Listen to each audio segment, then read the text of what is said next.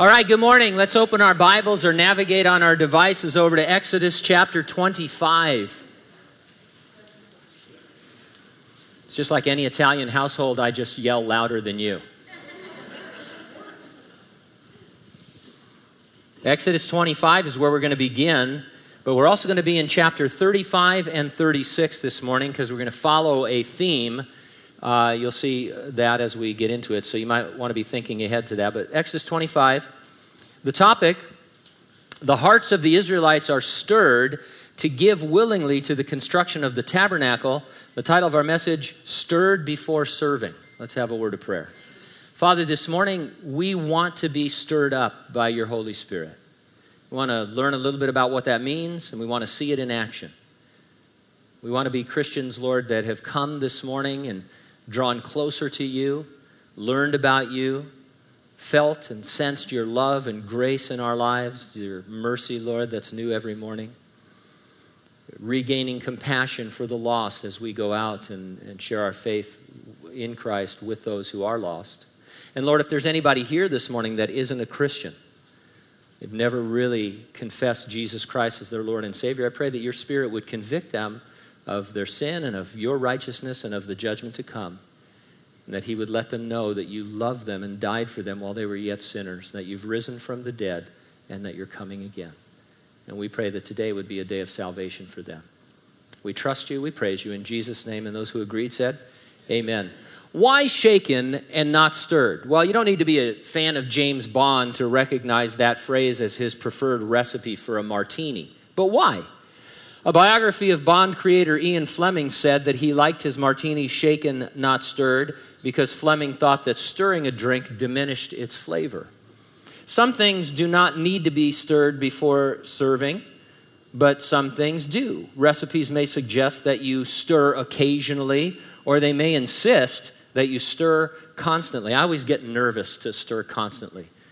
How hard? Should it splash out of the pan? Am I stirring enough? And then Pam will come out and she's, stir, stir. Or it's nerve-wracking. Anybody else have that problem? Thank you. God bless you for identifying with me. I know you don't have that problem, but you love me. Thank you. That was a whole routine to see who really loves me. The Israelites camped at Mount Sinai were stirred before serving. I'll read this from chapter 35, verse 21. It says, then everyone came whose heart was stirred, and everyone whose spirit was willing. And they brought the Lord's offering for the work of the tabernacle of meeting, for all its service, and for the holy garments. Their hearts were stirred, and as a result, their spirits were willing to serve the Lord by bringing free will offerings to be used for the building of the tabernacle. The stirring and their willingness were so incredible that the builders in chapter 36 will say, the people bring much more than enough for the service of the work which the Lord commanded us to do. So Moses gave a commandment, and they caused it to be proclaimed throughout the camp, saying, let neither man nor woman do any more for the offering of the sanctuary. And the people were restrained from bringing more. They were so stirred up that their giving actually exceeded the need. We're going to be able to discuss our own giving to the Lord from these verses, as long as we keep in mind that this was a one-time building project and not the pattern for regular offerings. What is much more beneficial to us would be to focus our attention on what it means to be stirred and then serve willingly. Those underlying characteristics can affect a lot more than just our giving. As important as giving is, they affect all of our spiritual life. They can affect everything in our walk with God. Perhaps the best way to approach this topic would be to ask two subjective questions. Number one, can you say that your heart is stirred? And number two, can you see that your spirit is willing? Let's take a look at stirred hearts in chapter 25. And I want to start out by pointing out that stirring the heart isn't something for backsliders. It's for you who are spiritual. I say that because the Apostle Paul wrote to young Pastor Timothy, and he told him, stir up the gift of God which is in you through the laying on of my hands. Timothy wasn't in sin. He hadn't backslid. He was a veteran missionary, currently busy serving the Lord as a local pastor. If he needed occasional or constant heart stirring, so do we. So I explain that only because it can sound like, well, I'm a Christian, I'm walking with the Lord, I don't really need to have my heart stirred, I haven't wandered or strayed. Heart stirring is for you. If you've wandered or fallen from the Lord, repent, and then heart stirring will be for you. And so this is something that we as spiritual Christians want to lock into. So verse 1, then the Lord spoke to Moses saying, speak to the children of Israel that they bring me an offering. From everyone who gives it willingly with his heart, you shall take my offering. We read in verse 9 that the offering was for the building of the tabernacle. Chapters 25 through 31 and chapters 35 through 40 all deal with the plans for the tabernacle. That's a lot of ink to be devoted to one subject. We'll talk about its design and its symbolism in those chapters. Today we're concentrating on the offerings that made its construction possible and the gathering of those offerings, which happens in a few chapters. So we'll follow that. Notice here it was a free will offering. God did not constrain anyone to give. He didn't tell Moses to guilt the people into giving. He didn't say that when they're gathered together, tell them that if they want to sit down, they can each buy their own chair, which you're snickering, but that happens in a lot of churches. It seems spiritual at the time, I guess, in order to get enough money for the building project. But, churches are famous for, sadly, guilting people into giving. But it reads here as if he was restricting the offerings to only those who were voluntary, given willingly from the heart. I often wonder in some of these capital campaigns that churches mount, if people weren't giving before, now they are, if they're really giving willingly and from the heart. Because that's the kind of offering that God wants. Every local church has to determine its approach to receiving offerings. While some churches seem to always be soliciting from their members, others may not even receive an offering, having boxes set up where members can put their donations. They never even call attention to it. And so really, churches are all over the map on how they receive offerings from God's people. Our own approach is to talk about giving when the topic comes up in the Bible study, like today. We want to teach with clarity so that you can make your own determination about giving as a disciple of Jesus Christ. And so one of the great benefits to expository teaching that is verse by verse, chapter by chapter, is that you come across every subject that the Bible wants to talk about, and you talk about it in its own context. And so maybe you're a visitor, maybe it's his first time here, and you're thinking, oh, these people, all they ever do is talk about money. I'm leaving a church because all they do is hit me for money, and now Pastor Gene is hitting me up for money. No, we're teaching Exodus 25, and it's about this free will offering that the Israelites brought.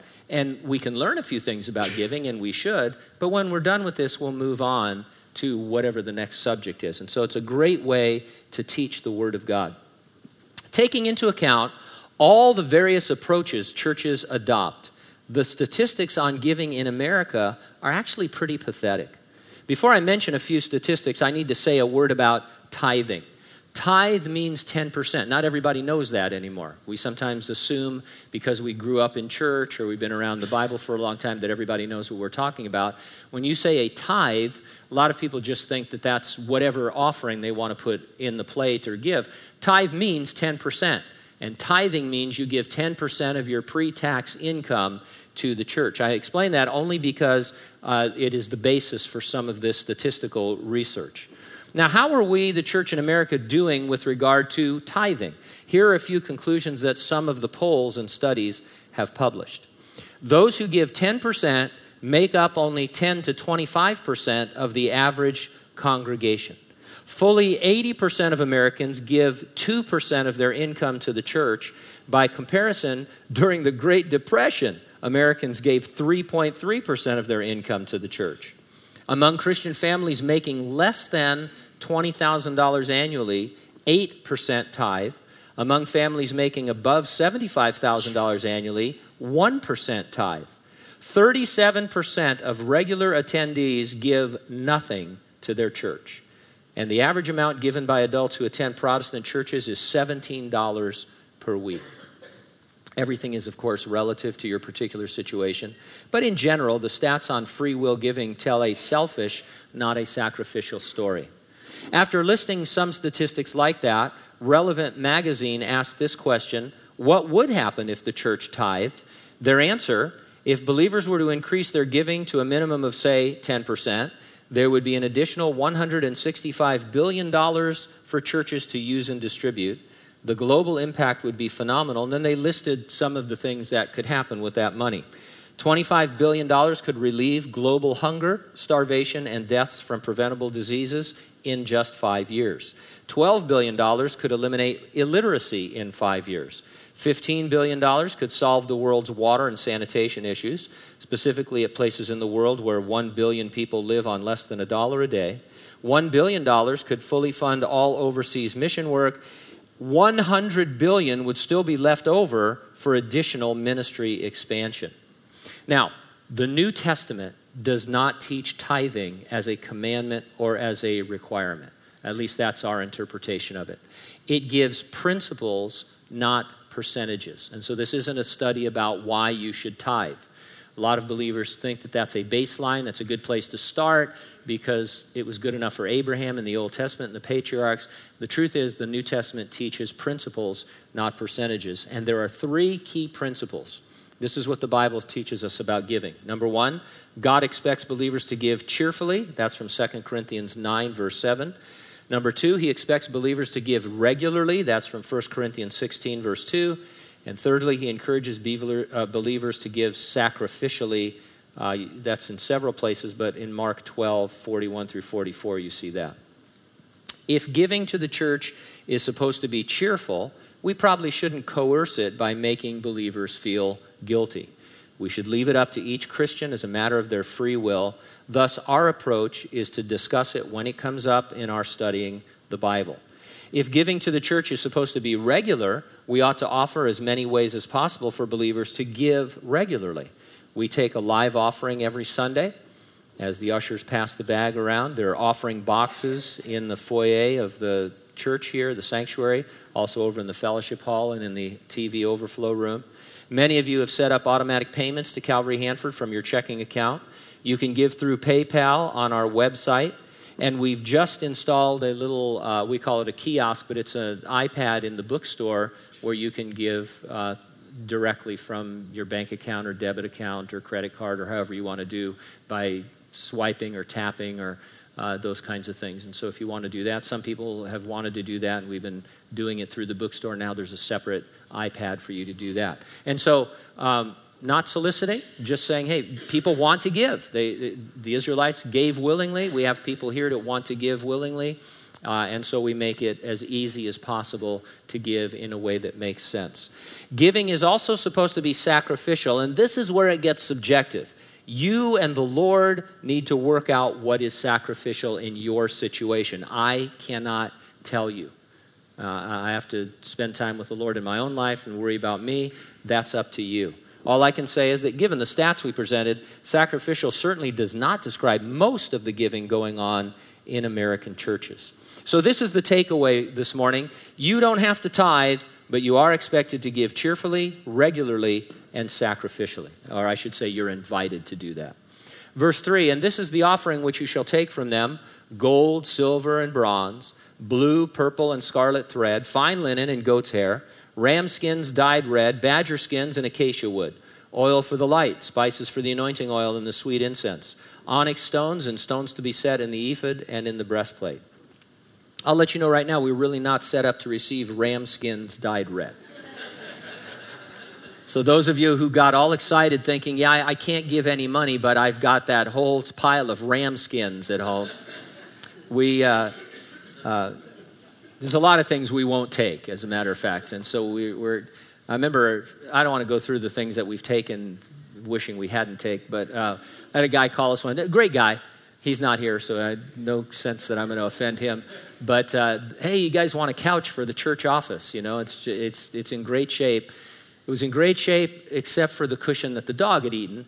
And he had a big dog that had eaten part of a cushion, as dogs do. And so as long as that cushion was turned upside down, you couldn't tell. that there was a big hole in the couch, unless you actually sat on the couch, and then you sunk way deep into the couch. And so we actually used it in our office for a while, not because we had to, but because then I could say this was our donated couch. But anyway, so we'll take some stuff, but other stuff, badger skin, I think is probably illegal around here. I could be wrong. Is there a badger season? Can you hunt badgers? I don't know. I'm sure if there was, you guys would be out there. But anyway, verse 8, and let them make me a sanctuary that I may dwell among them. There are three Hebrew words for the sanctuary we most commonly call the tabernacle. The first means a dwelling place, and that gives you the purpose that God had in mind so that he might dwell among them. The second word means a holy place, and we see that as we see the description, we'll see that the tabernacle itself was the holy place, and then the veil into which you went through to the Holy of Holies. And so it was a place where the Lord dwelt in his holiness. And thirdly, the tabernacle is referred to as the tent of meeting. And so it was God desiring to dwell among them in the holy place where he could meet with human beings. God delights to dwell among his people. He walked with with Adam and Eve in the cool of the garden. He visited and dined with Abraham. He spoke to Moses from the burning bush and to the people from Mount Sinai. Now he was proposing a movable dwelling place among his people. Later, that stationary dwelling place would be the temple in Jerusalem, made in the same pattern as the tabernacle. After that, God would come to earth, God incarnate, God in human flesh. The Apostle John said of Jesus that he became flesh and made his dwelling among us. It could be translated, Jesus tabernacled among us. Today, the dwelling of God on earth is in the church. We individually are the temples of the Holy Spirit, but we're also collectively, as a body of believers, whether we're meeting or not, we are the temple of the Holy Spirit. We are the place where God desires to dwell. We're being built together to become a dwelling in which God lives by his Spirit, we read in Ephesians chapter 2. Jesus will at any moment come for his church, resurrecting the dead in Christ while rapturing living believers. After the 7-year great tribulation that follows that and the 1,000-year millennial kingdom that follows that, he's going to create new heavens and a new earth where he will dwell with his people in glory forever. And so one of the great themes of the Bible is that God wanted to and desired to have fellowship with mankind. That fellowship was lost through Adam and Eve's sin, and God has been working through human history through these various means to restore face-to-face intimate fellowship, and that's what Christians will share for eternity when Jesus comes for us. So verse 9, according to all that I show you, that is the pattern of the tabernacle and the pattern of its furnishings, so you make it. God told Israel what he was going to do. He told them the part they could play in it. He set the stage for them to respond. Jump ahead to chapter 35, verse 21. It says, everyone whose heart was stirred.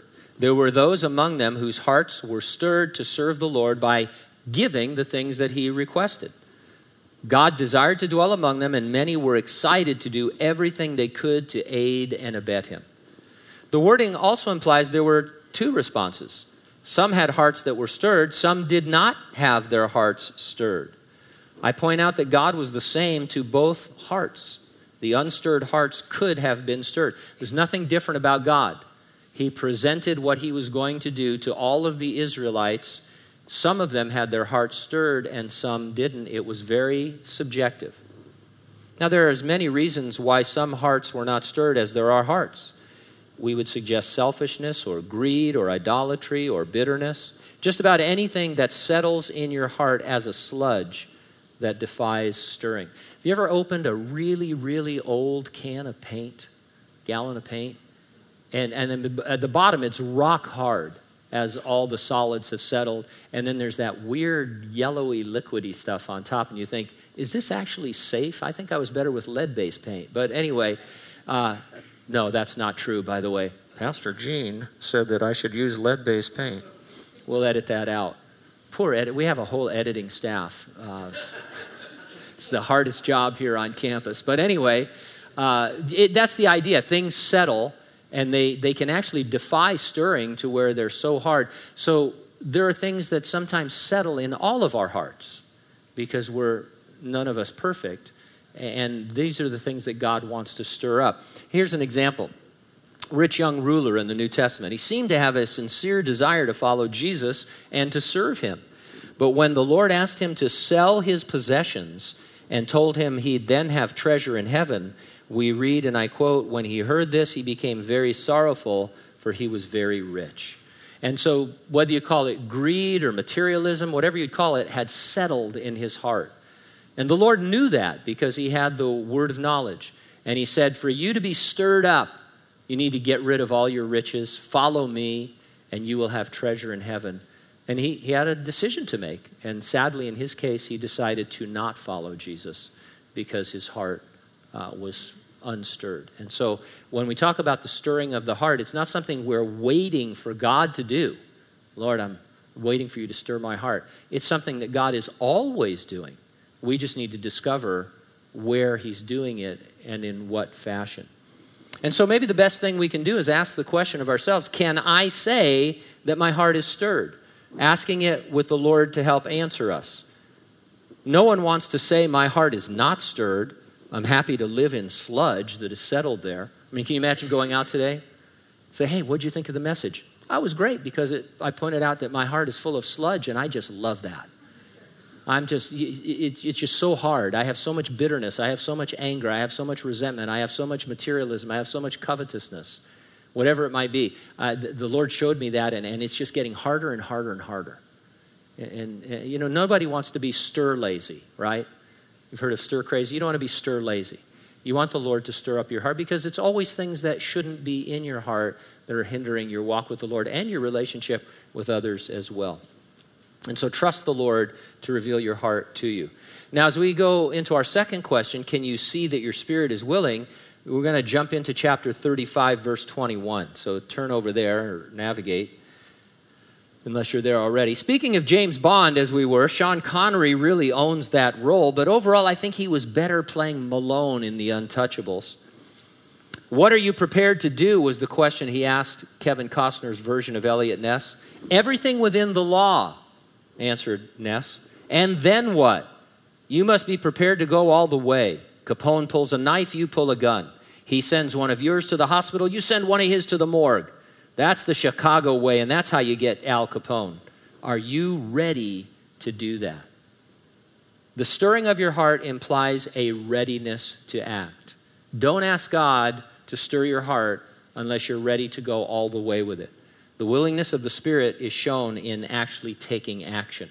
In a moment, we'll see the Israelites in action. First, I want to acknowledge that a lot of important stuff happens in the chapters that we've skipped, including the infamous incident with the golden calf. And we are going to go back and study them. We're not skipping them permanently. Right now, though, we're following this thread of giving to the building of the tabernacle. And so, verse 21 of chapter 35, then everyone whose heart was stirred and everyone whose spirit was willing, they brought the Lord's offering for the work of the tabernacle of meeting, for all its service, and for the holy garments. Heart stirred means spirit willing, which means you take action and serve the Lord as he has asked. In the case of Israel camped at Mount Sinai, it was to bring to him the offerings he had requested for the building project. Projects can rightfully stir the heart, leading to your willing spirit. When we purchased this building, we saw a lot of that. Guys and gals with specific skills came in and did demolition work and construction work and installations and a lot of finish work. It was a heart-stirring project. And that still happens with regards to the physical building. Anytime we announce something special, people step up, and it's a blessing. But you don't need a project to have a willing spirit. The church is an ongoing building project. It will never be completed until Jesus comes for us to resurrect the dead and rapture living believers. And so we might be in our building and maintaining it and not have a building project, but we are the building project as believers. And everything that the church is led to do, all the ministries we're involved with, all the people we support, everything that we do is part of that ongoing everyday project. And so it isn't one special project that we're doing. We are the project. Apostle Peter said, I think it's right as long as I'm in this tent to stir you up by reminding you. Peter taught believers the word, thinking it would stir them up to press forward in their normal daily activities. praying and studying the Word and fellowshipping with other believers and sharing their faith in Jesus. He saw that as ongoing every day. The writer to the Hebrew Christians said, let us consider one another in order to stir up love and good works. And so those are ongoing, every day, every minute projects to stir one another up to love and to good works. There is always a call from God to serve, offering yourself as a living sacrifice. And so this isn't something where we're looking forward to, well, Gene, tell us what the next project is. The next project is just you and the Lord ministering together in what he wants you to do. We shouldn't need a special project. We have one, and we are one. And so verse 22, they came both men and women, as many as had a willing heart. They brought earrings and nose rings and rings and necklaces and jewelry of gold, and every man who made an offering of gold to the Lord. And every man with whom was found blue, purple, and scarlet thread, fine linen, goat's hair, red skins of rams, and badger skins brought them. Everyone who offered an offering of silver or bronze brought the Lord's offering. And everyone with whom was found acacia wood for any work of the service brought it. All the women who were gifted artisans spun yarn with their hands and brought what they had spun of blue, purple, and scarlet and fine linen. And all the women whose hearts stirred with wisdom spun yarn of goat's hair. The rulers brought onyx stones, and the stones were set in the ephod and in the breastplate, and spices and oil for the light, for the anointing oil and the sweet incense. Just a couple of quick observations from their giving. They came both men and women. That's as it should be, but often men are absent from church life. It's a little dated, but in 2006, Biola University published an article titled, The Feminization of the Church. It dealt with what they identified as a centuries-old mystery. There are generally more women than men in every type of church, in every part of the world. And so Christian men need to step up and be stirred up. They gave material goods, but they also offered their skills. As we read, they spun yarn of goat's hair and things like that. So everyone can contribute something. Maybe you can't give money, but you can serve or contribute some other way. The rulers also contributed. Everyone has their function in the Lord's house, and while some are leaders, no one is above having their heart stirred. So verse 29, the children of Israel brought a free will offering to the Lord, all the men and women whose hearts were willing to bring material for all kinds of work, which the Lord, by the hands of Moses, had commanded to be done. There was all kinds of work to be done. There's all kinds of work still to be done by us as the living stones in the church. A lot of times folks will come and they'll say that God has laid something on their heart, or in today's language we would say that their heart was stirred about some new ministry or project. And our answer is always the same. What are you going to do about it then? And they'll say, well, wait a minute. No, I'm bringing this to the church for the church to do something about it. I say, yes, you are the church. Collectively, we're the church, but individually, you're the church. And I believe in probably 99.9% of the cases, if God puts something on your heart, he wants you to press forward with it, and we'll come alongside to help you. But, this creates some consternation sometimes when people think, well, how come you're not excited about what I'm excited about? Well, I'm excited for you, but I'm excited for this. And together as living stones, we're reaching our community in the way that God wants us to. And so if God puts something on your heart, we want to know about it. We want to hear about it so that we can encourage you to do it. Got that? It's very spiritual. It really is. I mean, just that's the way it works. Skip ahead to chapter 36, verse 3. And they received from Moses all the offering which the children of Israel had brought for the work of the service of making the sanctuary. So they continued bringing to him free will offerings every morning. The they here are the craftsmen charged with construction of the tabernacle. The offerings came into Moses, and he got them to the appropriate builders. Now, previously, we've read in the book of Exodus that a lot of Moses' time had been occupied with hearing disputes and adjudicating matters of conflict between Israelites, and that he did that all day from morning until late into the evening. What a relief this must have been. Instead of Israelites coming and saying, I think his donkey went to the bathroom on my property, and Moses having to deal with something like that, people coming and say, hey, here's my ram skin dyed red, here's some onyx stones. And it's a completely different spirit to the thing, a better spirit. Sometimes you can tell where you're at spiritually by what kind of disputes you're having. Are they petty? Are you involved in petty disputes? Is the church involved in a petty dispute? Color of the carpets, color of the building, that kind of thing?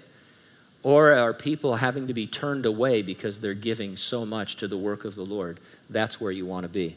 Verse 4, then all the craftsmen who were doing all the work of the sanctuary came, each from the work he was doing, and they spoke to Moses, saying, the people bring much more than enough for us to do the service of the work of the Lord. And so what a great problem to have. They had too many resources, too many materials to be used. And so verse 6, so Moses gave a commandment, and they caused it to be proclaimed throughout the camp, saying, let neither man nor woman do any more work for the offering of the sanctuary. And the people were restrained from bringing, for the material they had was sufficient for all the work to be done. Indeed, it was too much. Churches and other nonprofits often put up a visual like a thermometer to show the progress towards achieving the financial goal. Have you seen those? You've seen those, the thermometer and how high it's going. And I'm thinking, how does a busted thermometer motivate giving? I mean, what does that have to do with anything? Moses sent a proclamation through the camp, but it appears folks kept coming anyway until he restrained them from giving. And what a great problem to have. I want to stress, however, that what we're talking about is not about money, not primarily. It's about having stirred hearts and willing spirits to take action to serve the Lord. That action might include giving more to him, but there are a lot of other things that would occur as well. And so when we think of the heart being stirred, we already saw that our giving should be cheerful and regular and sacrificial, and that's up to you to figure out. But we're not just talking about giving finances. We're talking about every aspect of our lives, every way that God wants us to serve him in our families, with our extended family, at our workplace, at our school, when we're at places of recreation. What kind of stirring needs to take place? What has settled in my heart and in your heart that God wants to stir up so that we will, with excitement, will come forward and serve him? So it's really not about money primarily. There are a lot of other things that will occur as well. The bottom line, however, is you can see if your spirit is willing by taking a look at your serving. These Israelites didn't say, well, I'm willing to give. If you really need it, I've got some acacia wood, so just let me know. No, Moses said, hey, we could use acacia wood, and they started bringing it in barrels and piles and until, hey, there's just too much. Willingness and readiness meant action.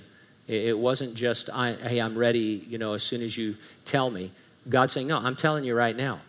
And I believe that in each of our lives this morning, and pretty much every day, if we will ask the Lord and invite him, if there's anything that is settled in our heart, that he will stir that up. So let's have a word of prayer. Father, thank you so much for doing these things to the Israelites and letting their offering be voluntary and free will. And I pray, Lord, that in a voluntary and free will sense, we would allow our hearts to be stirred up. And that you would show us, Lord, where we can give more or serve more or pray more or witness more or fellowship more or whatever it might be for our good and for your glory. And we trust that you'll do that work, Lord, because you're good and perfect God, that you love us and want to give us the desires of our hearts, even though we don't know what those desires are. The rich young ruler had desires in his heart, Lord. They were material, they were physical, they were idolatrous, and it hindered him from walking with you. Too bad, Lord, he couldn't open his heart to be stirred and follow you all the days of his life. We want to be those that follow you, and so stir our hearts and show us what to do.